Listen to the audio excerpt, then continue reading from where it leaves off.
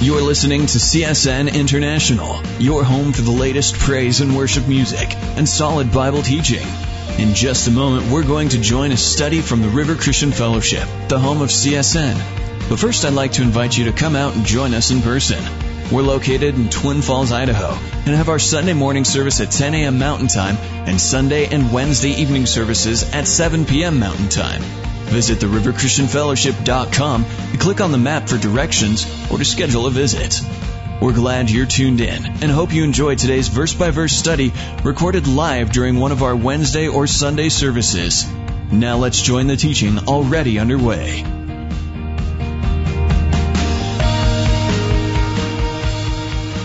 Well, good evening, everyone.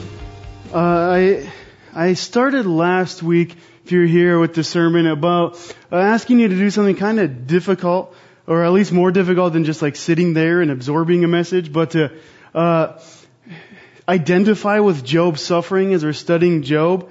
And I said, I'm going to kind of skip the little stories, the cute stories or the sob stories, and let's just get right to it and identify with Job in his suffering. And I want to start this week kind of asking a similar thing of you, because we're going to deal with some important, sort of intense things, and this might be even more difficult than identifying with Job's suffering. I want to ask you to be honest with yourself at the start, which really is probably the hardest thing to do, and be honest with yourself about your pride. I guess let's just go right there. I mean, that's the problem we're talking about tonight, is our pride. And let's start by being honest, because as Christians, we love truth because God loves truth. And we don't need to hide or grandstand or boast or make up false things to make ourselves look better, because we worship a God who loves us for who we are, failures and all. That's why He came to live for us and to die for us. So we don't have to hide.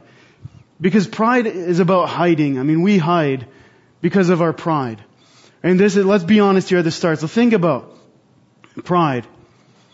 I mean, what it basically is, to define it biblically, I guess summarize what the Bible would say, there's kind of two parts of pride. There's one part, it's thinking more highly of yourself than you ought to think. It's a sort of self-worship, a selfishness, a living for myself. The other part of it, they go hand in hand, is if you're going to think more of yourself than you are, that means you're going to have to think less of God than He is.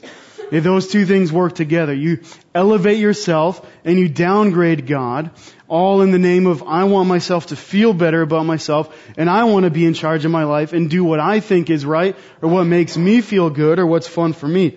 And that's what our pride is. And it's difficult to be honest about it. Because like I said, pride wants to hide and say, well, I'm not really that bad. There's other people way worse than I am, and I'm not really doing anything that bad. And really, the culture throws this at you too, that makes it even more difficult to be honest about it, is they'll tell you pride is okay. The world will tell you pride is okay. And really not even just okay, but it's a virtue. That pride is a good thing. It wasn't until I became a Christian and heard the truth of the Bible that I realized the seriousness of pride and self-centeredness and being all about yourself, because the world will tell you that is what life is all about. Life is all about living for yourself, being in charge, calling the shots, doing what you want to do, pursuing your own dreams. Who cares who you hurt, because I want to do it. Now they call it other things. Self-esteem. You got to have self-esteem. You got to think highly of yourself. Self-love. You got to take care of yourself first, because if you don't do that, how are you going to care about other people? But pride is the root of all sin. Yeah, the root of all sin. All sin stems from pride. St. Augustine said that pride is the sin that's pregnant with all other sins. All other sin, pride gives birth to it.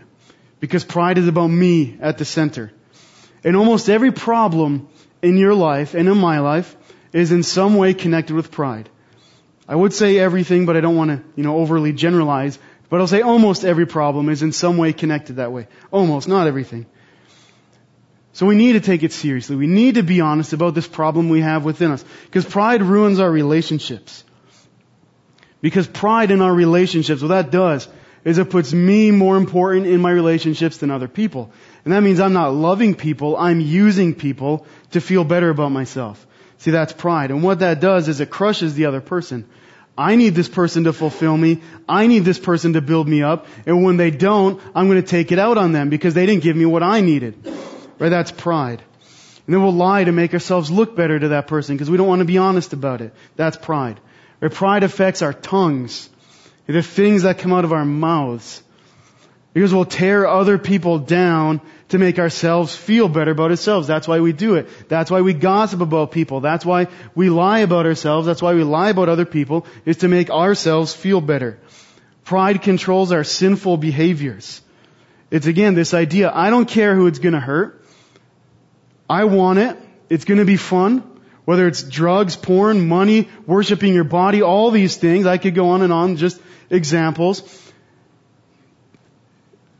It might not start, or it might not be that way to the point where I just want to have fun, but it started that way, or it was a good thing, and it was all about me. Pride will crush us. And that's the irony of pride.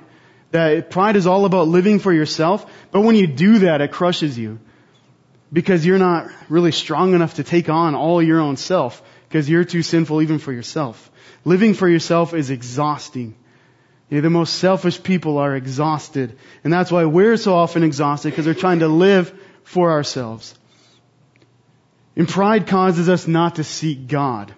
See, and this is why it's like the root of all sin, because it's pride is what keeps us from God, fundamentally. See, if you're not a Christian, the pride comes in like it was with me before I was a Christian. I don't need God. Well, first of all, I said God doesn't exist, but that was because of my pride. I don't want Him to exist. I wanted to be God. But even if there is a God, I don't need Him because I'm not that bad. I haven't done anything all that bad. People way worse out there than me. And anyone who needs God is just weak and needs a crutch. That's pride. It separates us from God when we call ourselves Christians, but we're not. I think there's a God out there, and I'm going to say that I worship Him, but I'm not really going to do anything about my life, even though He asks me to. So I'm going to try to have best of both worlds. I'm going to live for myself, but sort of check the God box so that I can go to heaven when I die, supposedly. And pride separates us from God, even when we're born again Christians, where we turn God into this little guy who kind of exists to serve me. Hey, God, I'm suffering right now. Give me comfort. God, my business is failing right now. Fix it. My marriage is failing. Fix it. And yeah, it's okay to ask God for those things, but when we turn God to that little guy who just gives us our wishes, then God exists to serve me, and that's all pride. See, we all have a pride problem. So let's be honest about it. We all have it. None of us is innocent, and none of us has overcome this either. And none of us will overcome it until we see Jesus. It's a thing we're going to struggle with until the day we die. One of the reasons why is because pride, you can't fight it, because pride is about you. It's like a circle. The more you fight it, the more you make it about you, and the more you think about yourself, the more proud you are. And you can't get out of it without God pulling you out, without God intervening and saving you, without God forgiving you. And so when we're trying to deal with this sin, we can't say, okay, I need to humble myself, because you can't. We need God to humble us. He's the one who can do it. So what we need about this is to hear from God. We can't just say, I'm going to do it myself. I'm going to humble myself. I'm going to deal with this pride in my life. We can't do it. We need God to speak to us. And that's what He's going to do tonight. He's going to speak to us on this issue of pride. Because he talks to Job about it. And we're almost to the end. And it's amazing what we're going to read tonight, how God responds to Job. We've been studying Job for the past several months. We're getting close to the end, and Job has been suffering, and as he says, unfairly, and we would probably agree with him. Right? He was a godly man, doing what was right, and he was very blessed. And the whole reason why this suffering started in the first place was God was bragging about Job to Satan, about how godly Job was. And Satan accused Job to God, and it ended up Job lost his possessions, his house, his children, and his health. He lost everything. And it's because God was proud of Job in a good sense. And God was pleased with Job. That's why it happened, and that's tough. Job doesn't know that though. All Job knows is he's lost everything and he's suffering, and his friends try to help him and they don't help at all. And out of nowhere, we'll see tonight, God shows up. God speaks to him in the suffering. And instead of God putting the spotlight on Job and saying, "Oh, Job, it's been so tough for you," he comes at Job's pride, which is amazing, but is very hard to think of. Because Job, he was suffering, and he was a godly man, but in his suffering, he said some things he shouldn't have said. He accused God of wrongdoing. He blamed God. He put words in God's mouth. He thought he could speak for God. He thought that God didn't know what he was doing and that he didn't sin bad enough to deserve any of this. And what God says tonight should blow our minds and should humble us if we're going to hear it with humble hearts through the conviction of the Holy Spirit. Because we've all suffered.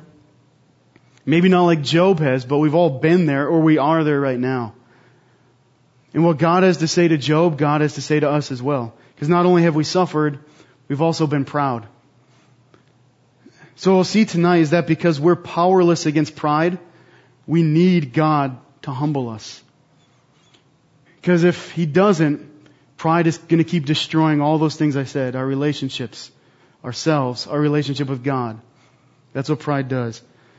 So let's go to Job chapter 38. We'll read chapters 38, 39, and then the very beginning of 40. As God shows up here at the end. Now, before we look at this, I think it's almost just as interesting. I shouldn't even say, it's worth pointing out what God does not say.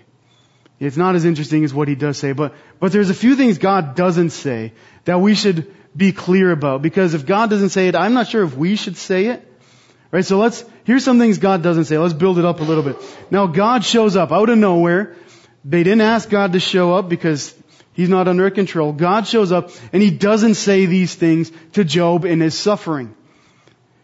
He doesn't see Job suffering and He appears and says, "Hey Job, I have a plan for you. Just hang in there."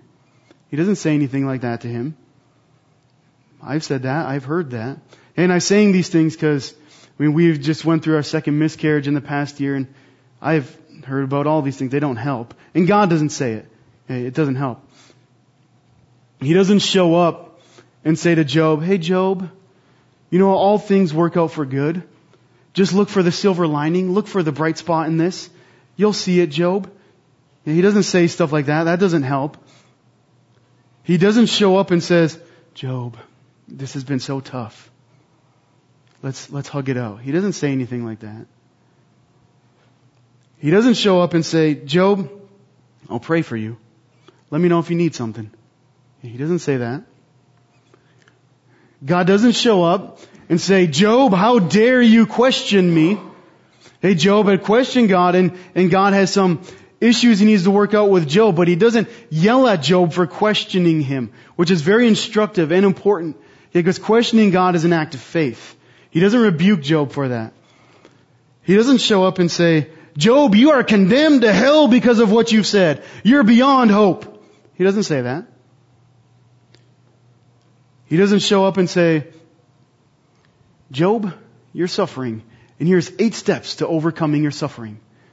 The O stands for obstacles. Look at your obstacles. The V stands for virtue. Be a good person. The E stands for energy. Keep your spirits up." I could go. See, it's not hard. I just did that off the top of my head. He doesn't show up and say that to him. He's not a self-help guy. He doesn't show up and say, "Yeah, Job, it's been hard and it's your friend's fault. They should have helped you. They should have listened to you. They should have been more comforting." He doesn't say that. And he doesn't show up and say, "Job, here's why you suffered. Let me lay it all out for you. Let me show you all my purposes in this." He doesn't say any of that stuff. And like I said, I bring that up before we look at this, because all that kind of has something in common. That's the stuff we say to people. That's the stuff we hear from people. That's the stuff we might even tell ourselves when we're suffering. But all that stuff, what it has in common is it appeals to our pride. It puts the spotlight on us. Okay, what's God's plan for me in this? How is all things going to work out for me in this? What's the 8 steps I can have to overcoming suffering for me?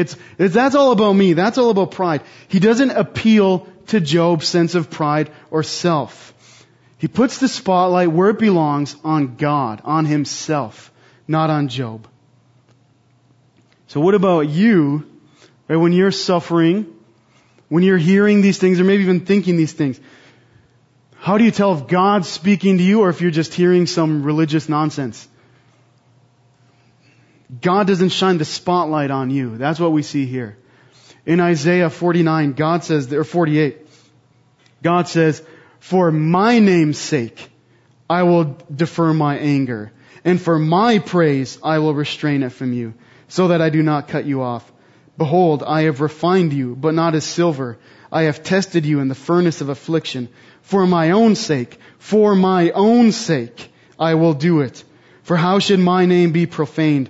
And I will not give my glory to another." It says also in 1 John chapter 2, "Your sins are forgiven you for His name's sake."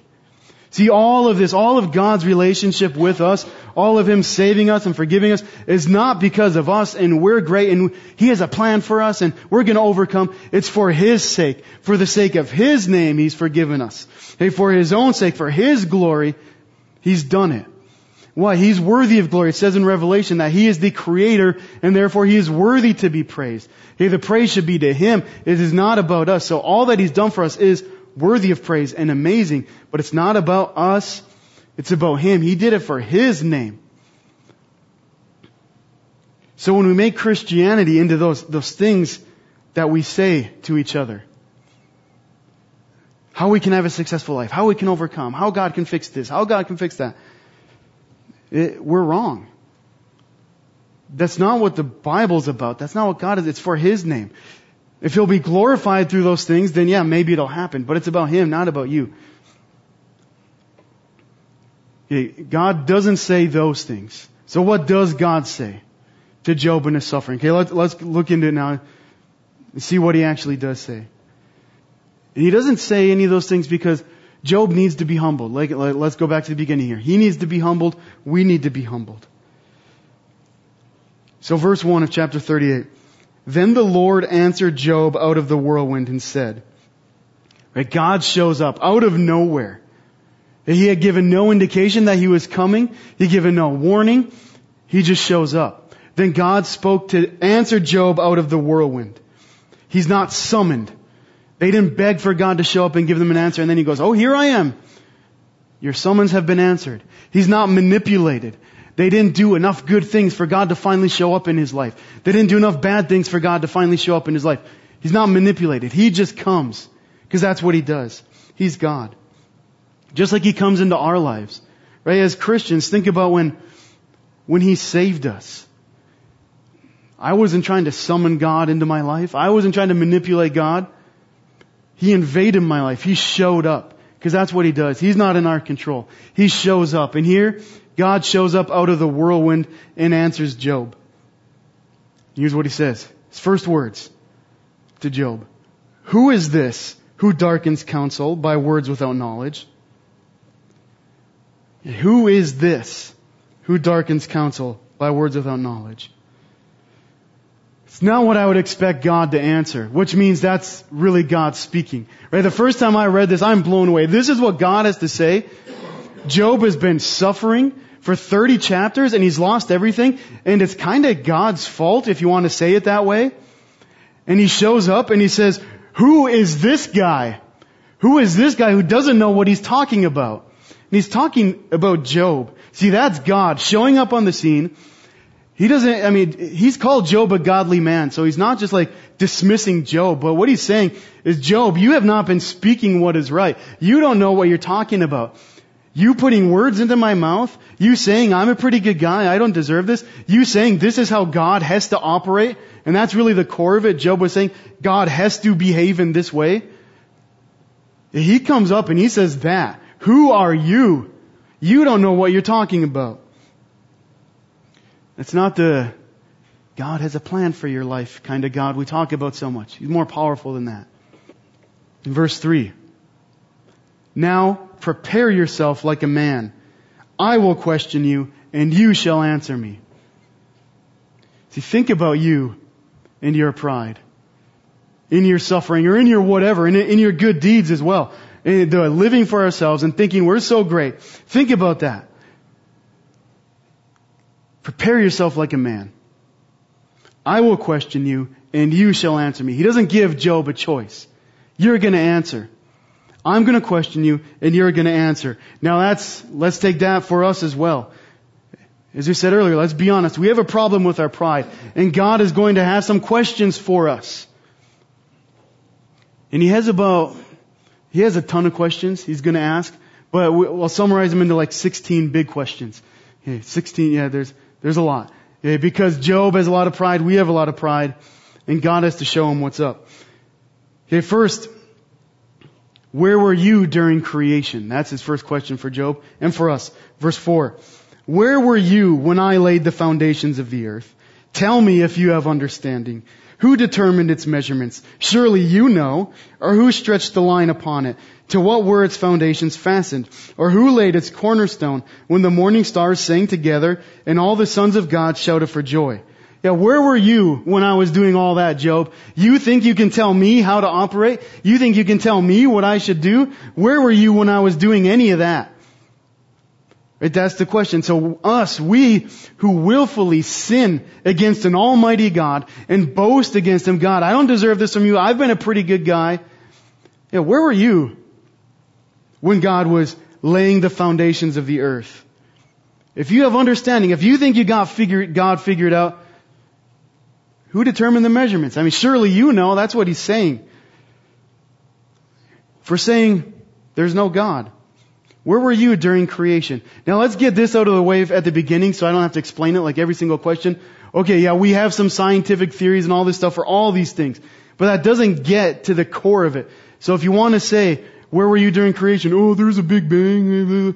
If you want to say that, fine. But that doesn't get to the bottom of it. That's just an explanation that we have. It doesn't get to philosophically, why is there a creation? Where were you during that? Okay, so all this scientific stuff, I'm not going to bring it up every single time. You can give scientific answers if you want. It doesn't get to the core of the thing of what God is asking. Where were you when He was creating the earth? Because God is creator and we are not. And like I said, because He is creator, He is worthy of worship. See, God created the universe and us because of His love. Not because He needed minions to worship Him, but because of love. He created it, and He created it perfectly. He did not need us. He created us in an environment to be in a relationship with Him. It's not about us, it's about Him. He created it for His glory. God created you for His glory. That's your purpose on this earth, is to glorify your Creator. And if you doubt that, well, where were you when He created the earth? You tell Him. The next question, who set the boundaries for the oceans? Verse 8, or who shut in the sea with doors when it burst forth and issued from the womb? When I made the clouds its garment and thick darkness its swaddling band? When I fixed my limit for it and set bars and doors? When I said, this far you may come, but no farther, and here your proud waves must stop? Wait, where were you when the oceans had boundaries set for them?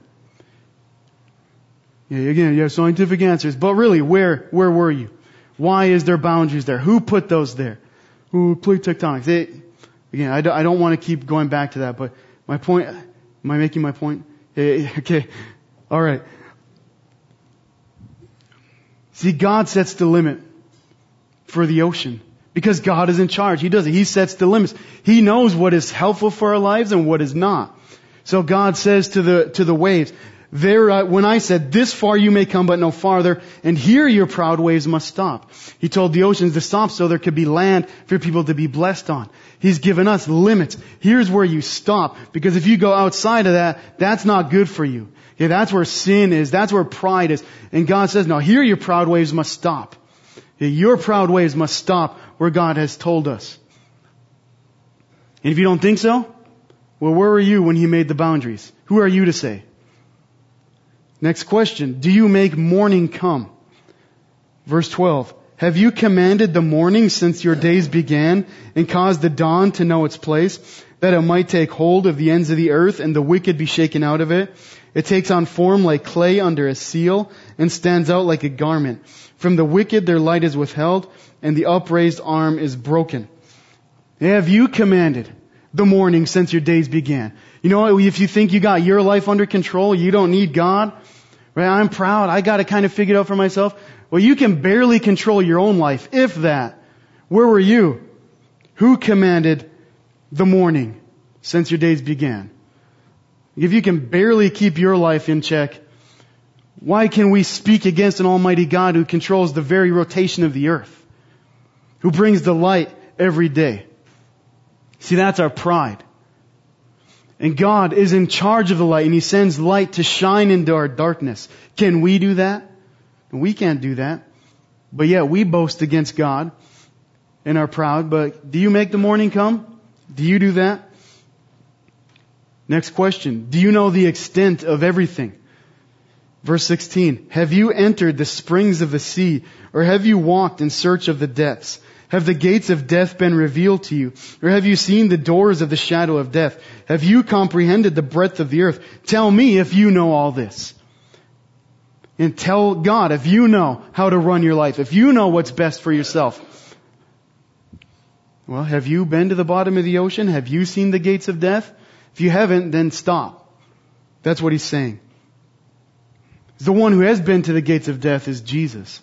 Right? Jesus died. He entered into death to conquer death and rose from death to let you conquer it as well. See, we can't do any of that. We haven't even, we've been to the bottom of the ocean now, but we still haven't even explored most of it. How do we, when we haven't explored this world, when we can't even explore our own selves and know the depths of our own sin, we think we can boast against God and tell Him how to run our lives. Verse 19. Do you know where light and darkness come from? Where is the way to the dwelling of light? And darkness, where is its place? That you may take it to its territory, that you may know the paths to its home. Do you know it because you were born then, or because the number of your days is great?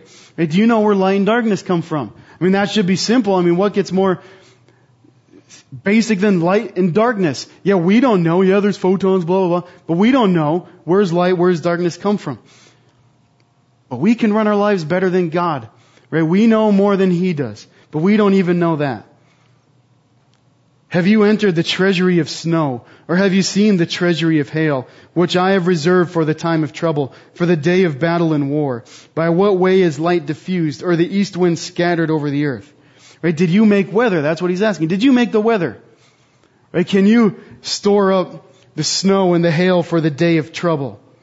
We can't even explain something like that. See, God stores those things up for the day of trouble. Just like He stores up our own sin and wickedness for the day of trouble. We saw last week where Elihu makes the point that we don't look to the light when it's bright outside. We look to the light when it's dark. And God stores up those dark times, that suffering for the day of trouble, so that we'll look to the light. Because He's in charge of the light. He'll bring us to the light. Verse 25. Who has divided a channel for the overflowing water, or a path for the thunderbolt, to cause it to rain on a land where there is no one, a wilderness in which there is no man, to satisfy the desolate waste, and cause to spring forth the growth of tender grass? Has the rain a father, or who has begotten the drops of dew? From whose womb comes the ice, and the frost of heaven? Who gives it birth? The waters harden like stone, and the surface of the deep is frozen. Do you make rain? No, you don't. So again, I mean, he keeps making the same point over and over and over to get Job to realize you are proud. You need to be humbled by God. See, God makes a path for the thunderbolts. He's the one who makes path. It says in Isaiah that every mountain will be brought low, every valley will be raised up, every crooked path will be made straight to prepare the way for the Lord. And God makes a path for Him to enter into your heart, to change you, to bring light to you, to bring you into the light out of darkness, and show you your pride and wickedness. He creates paths, not us. He creates a path for the rain, He creates a path for salvation, but we think we can. We can't. Can you bind the cluster of the Pleiades, or loose the belt of Orion? Can you bring out Mazzaroth in its season? Or can you guide the great bear with its cubs? Do you know the ordinances of the heavens? Can you set their dominion over the earth? Can you control the stars? Right? God controls the stars. Because God is the ruler of heaven. We're not in charge of that. He is.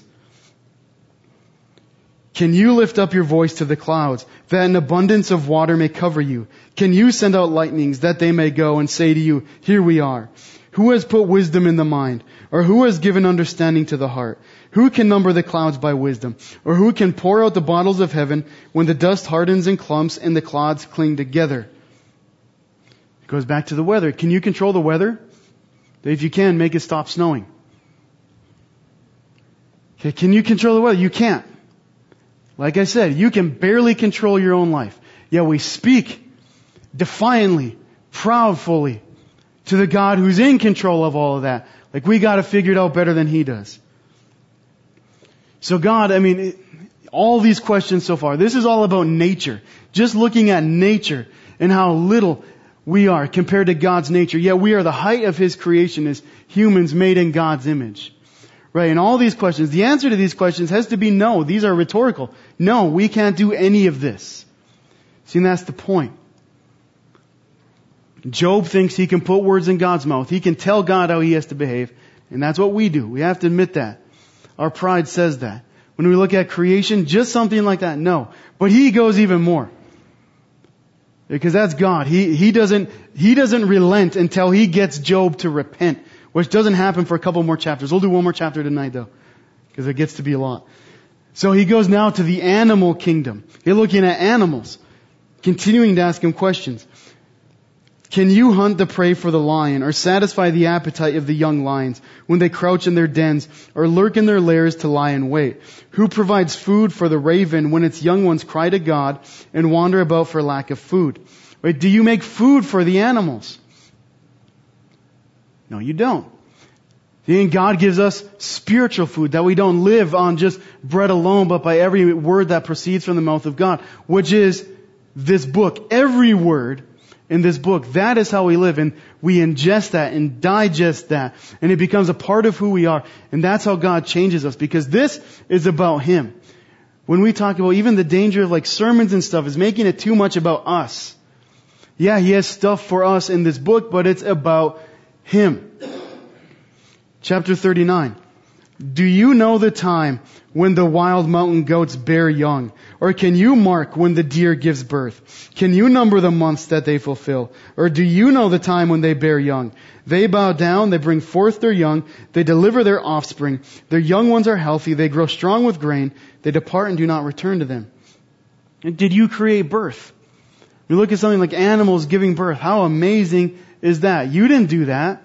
You didn't give birth to yourself. You didn't give spiritual birth to yourself. Right? God has to give you spiritual life, because we're born spiritually dead, disconnected from Him. And He gives us spiritual life. We're not in control of that. If we're not in control of that, again, it's the same message repeated. Why do we think we can tell God what He can and cannot do when we can't control something like that? Who set the wild donkey free? Who loosed the bonds of the onager, whose home I have made the wilderness and the barren land His dwelling? He scorns the tumult of the city. He does not heed the shouts of the driver. The range of the mountains is His pasture, and He searches after every green thing. Like, did you make a wild donkey? And here's what He's getting at. It's a pointless animal. This donkey has no point. He's wild. He lives in the wilderness. He doesn't go by the city. People have no use for this animal. He's pointless. Why was He made? For God's glory. Right? Can you do something like that? Make a stupid wild donkey for God's glory? And really the point is, we are without purpose like a stupid wild donkey. That is us. It says in Psalm 32, David is writing, to paraphrase, don't be like a dumb animal that has to be chained up or it's going to run away. Right? And He's saying that about us and our relationship with God. Look, God is going to chain you up if you're so dumb that you're going to run away every time you get the chance. And He's saying, don't be like that. We have the Holy Spirit living in us. We don't need to be like a dumb donkey that has no purpose. Our purpose is to worship our Creator. But if we can't make something like a dumb donkey, again, yet we Tell God what He can and cannot do. Will the wild ox be willing to serve you? Will he bed by your manger? Can you bind the wild ox in the furrow with ropes? Or will he plow the valleys behind you? Will you trust him because his strength is great? Or will you leave your labor to him? Will you trust him to bring home your grain and gather it to your threshing floor? Can you tame a wild ox? A wild ox, are you going to chain it up with a plow and trust it to bring your stuff home? No, if you can't tame a wild ox, why do you think you got your own life under control? Right? That's the point. The Bible says in James that we can't even tame our tongue. If you could tame your tongue, you'll be pretty much perfect, is what the Bible says.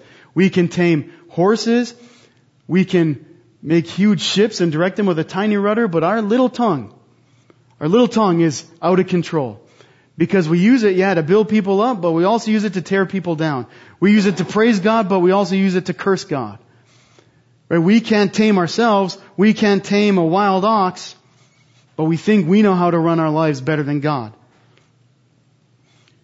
Verse 13, the wings of the ostrich wave proudly, but are her wings and pinions like the kindly storks? For she leaves her eggs on the ground and warms them in the dust. She forgets that a foot may crush them, or that a wild beast may break them. She treats her young harshly, as though they were not hers. Her labor is in vain without concern, because God deprived her of wisdom and did not endow her with understanding. When she lifts herself on high, she scorns the horse and its rider.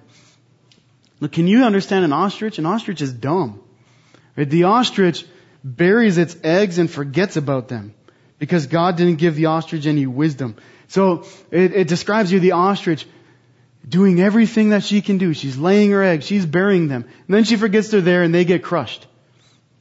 And it says that her labor is in vain without concern. Again, that's us in our pride. We're living our lives, burying our eggs in the sand, trying to store our possessions away, get all of our lives put together. It's all taken away like that, just like what happened with Job, or it can be. Or we work so hard for something that's so important to us for a short time. And then we forget about it. It's crushed like the egg, and we forget all about it. Right? We're like the stupid ostrich. Our labor is in vain when we're living in our pride, away from our purpose of worshiping our Creator. Verse 19. Have you given the horse strength? Have you clothed his neck with thunder? Can you frighten him like a locust? His majestic snorting strikes terror. He paws in the valley and rejoices in his strength. He gallops into the clash of arms. He mocks at fear and is not frightened, nor does he turn back from the sword. The quiver rattles against him, the glittering spear and javelin. He devours the distance with fierceness and rage, nor does he come to a halt because the trumpet has sounded. At the blast of the trumpet he says, Aha! He smells the battle from afar, the thunder of captains and shouting. Can you make something as amazing as a horse? I mean, think about a horse. It's an animal. But it charges into battle. It's not afraid of a trumpet. It's not afraid of what it sees. But we live our lives in fear. I mean, that's what I always said. We hide our pride. We hide it because we're afraid of what people are going to think of us, what we're going to think about ourselves. But an animal like a horse will charge into battle. Right? And God will give us His Spirit. See, the Bible says in Romans that God did not give us a spirit of slavery to fall back into fear, but He's given us a spirit of sonship to be His heirs. That means when God makes us His children, He doesn't give us the spirit that we got to be afraid of everything, but that we can boldly march into battle, into spiritual battle, as God's warriors, like this horse. But without Him, we're cowards. We can't even admit how sinful we are and how much we need God. Again, the last bit of questions for tonight. Does the hawk fly by your wisdom and spread its wings toward the south? Does the eagle mount up at your command and make its nest on high? On the rock it dwells and resides, on the crag of the rock and in the stronghold. From there it spies out the prey. Its eyes observe from afar. Its young ones suck up blood, and where the slain are, there it is. I mean, they're all pretty simple questions. I mean, when you think about it, they're pretty simple. It's not rocket science or anything like that. Simple questions. Where were you when the earth was created? Can you make an ox? Can you make birth? Simple questions. Can you even do one of these things? No. You can't, Job can't. And if that's the answer, if these simple things we can't do, we can't understand, then why so much pride? And it's not, see, Job's pride was in his suffering. That he was suffering, he felt like he didn't deserve it, that God was being unfair to him, and God can't operate like this. God has to only bless him. Sometimes our pride, though, is in our self-righteous deeds. It's the same thing, though. I've been a good person. I don't deserve this from God. Well, actually, it's more like I do deserve this from God. I deserve these good things God has given me because I've been good. Why so much pride? See, this is God speaking to Job.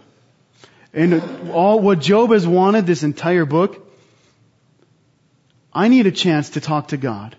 Let me plead my case before God, and I'll make God understand why he's wrong. Did Job get a chance to plead his case? No. I mean, we can grandstand and boast to God all we want, but if God shows up, all we're going to do is what Job says here in a second. He said, I'm going to shut up. I don't know what I'm talking about. Because I can't do any one of these things. See, these are important questions because God's going to ask again. We're going to do the very start of chapter 40 to see the response here. Because God's going to ask again, chapter 40. Moreover, the Lord answered Job and said, shall the one who contends with the Almighty correct him? He who rebukes God, let him answer it. If you're going to contend with God, you better be ready to correct him. Show God why he's wrong. If you can't do these things, you can't correct him. He can do these things, you can't. You can't correct him. If you're going to rebuke God, you're going to have to answer to God. If you can't answer any one of these questions, you cannot answer to God. None of us can. And that's why Jesus' death on our behalf and his righteousness is so important, because we can't answer God. But he asked Job again, answer me. Correct me, Job. This is the chance you've wanted. Plead your case to me right now. Look what Job says. Here's Job's response, and this has to be our response, if we're honest. Verse 3, then Job answered the Lord and said, he finally speaks up, behold, I am vile. What shall I answer you? I lay my hand over my mouth. Once I have spoken, but I will not answer. Yes, twice, but I'll proceed no further. See, there's Job's answer. God has exposed Job's pride. Even though Job was suffering. Even though Job had been a good, God-fearing man. And even though it looks unfair, he'd lost so much. His family and his possessions and his kids. This is what he says. I am vile. It's like, I'm nothing.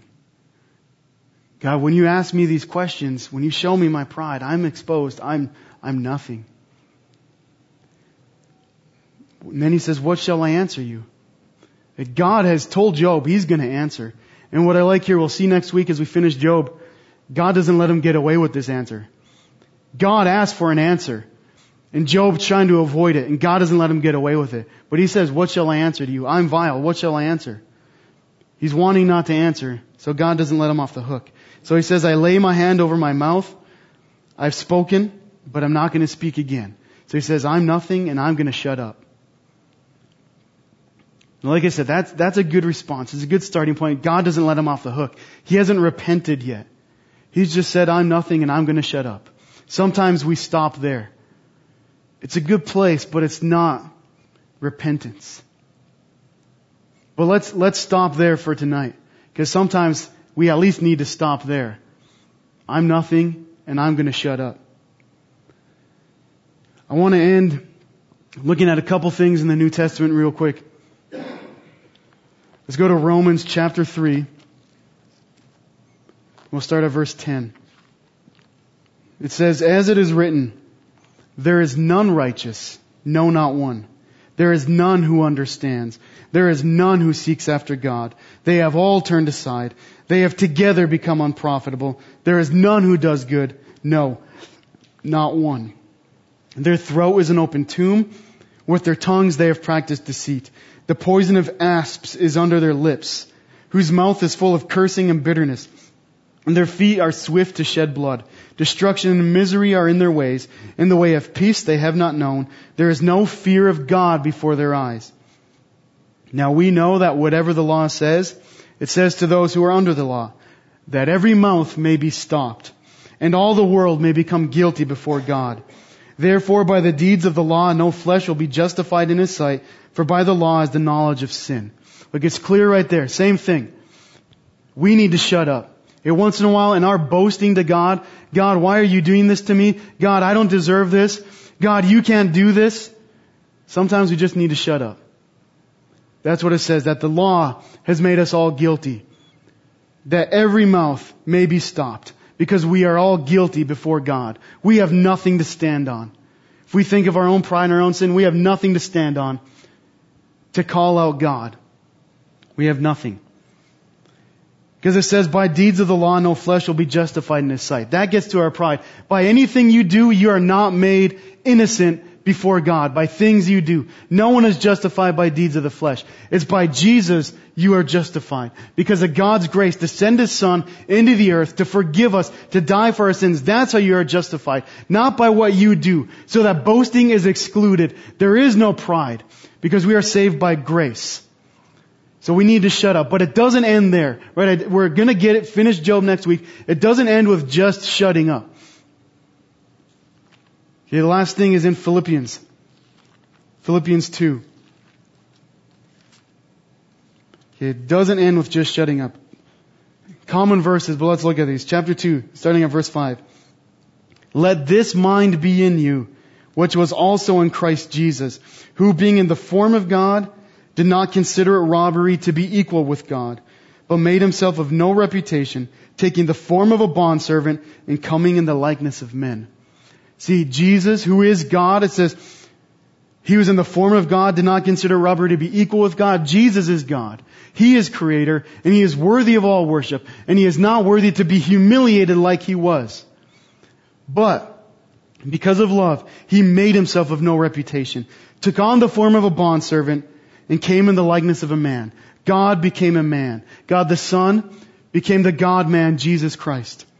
And being found in appearance as a man, He humbled Himself and became obedient to the point of death, even the death of the cross. See, Jesus, even though He never needs to humble Himself, He humbled Himself to the point of death, the humiliating death of dying on a cross. After being beaten, spit on, slapped, His beard plucked out, probably naked, on a cross, humiliated, bearing the wrath for your pride and mine. But because Jesus did that, therefore, God has also highly exalted Him and given Him the name which is above every name, that at the name of Jesus every knee should bow, of those in heaven and of those on earth and of those under the earth, and that every tongue should confess that Jesus Christ is Lord, to the glory of God the Father. See, it doesn't end with just shutting up. It's not enough just to say, you know what, God, I am guilty, I'm going to shut up. It's not just being quiet. It's that every tongue, every knee would bow and every tongue confess that Jesus Christ is Lord, to the glory of God the Father. So let's do a few things here as God humbles us, hopefully. I can't answer any of God's questions, and neither can you. Let's do a few things. Yeah, we're vile. We can't speak up to God. We need to shut up. But we're also not just going to do that. We're going to exalt Jesus. We're going to exalt His name, the name that is above every other name. We're going to bow our knee at the name of Jesus. And our tongues are going to confess that Jesus is Lord, to the glory of God our Father. Because it's through Him that we are saved. It's through Him that we have a relationship with God. Not through the works of our flesh, not through my pride. It's through Jesus, who humbled Himself to the point of death so that we could be forgiven and have a relationship with God the Father. So let's pray to Him. Well, Father, we thank You that You come and You speak to us. Even when we're not asking for it, even when You're unlooked for, You speak to us, and what You have to say is much greater than what we have to say. Because what You have to say gives the glory to you, not to us. So help us, Father, to get that spotlight off of us, to realize we have no right to boast or grandstand or complain or be bitter towards you, Father, for what's happened in our lives. But all we should do is be humbled by you. Confess, Jesus, that you are God and you are Savior, and ask forgiveness. So, Father, I pray that you would, by the power of your Holy Spirit, humble us tonight. Whether it's in our suffering or whether it's in our good deeds, that you would show us it's about you, God, not about us. And if there's anyone listening who is not a Christian, their pride has blinded them to who you are, God, I pray you would break down that wall. You would invade their life. Show them that you are God, and it's only through your Son, Jesus, that we are forgiven. And it's in His name that we pray. Amen.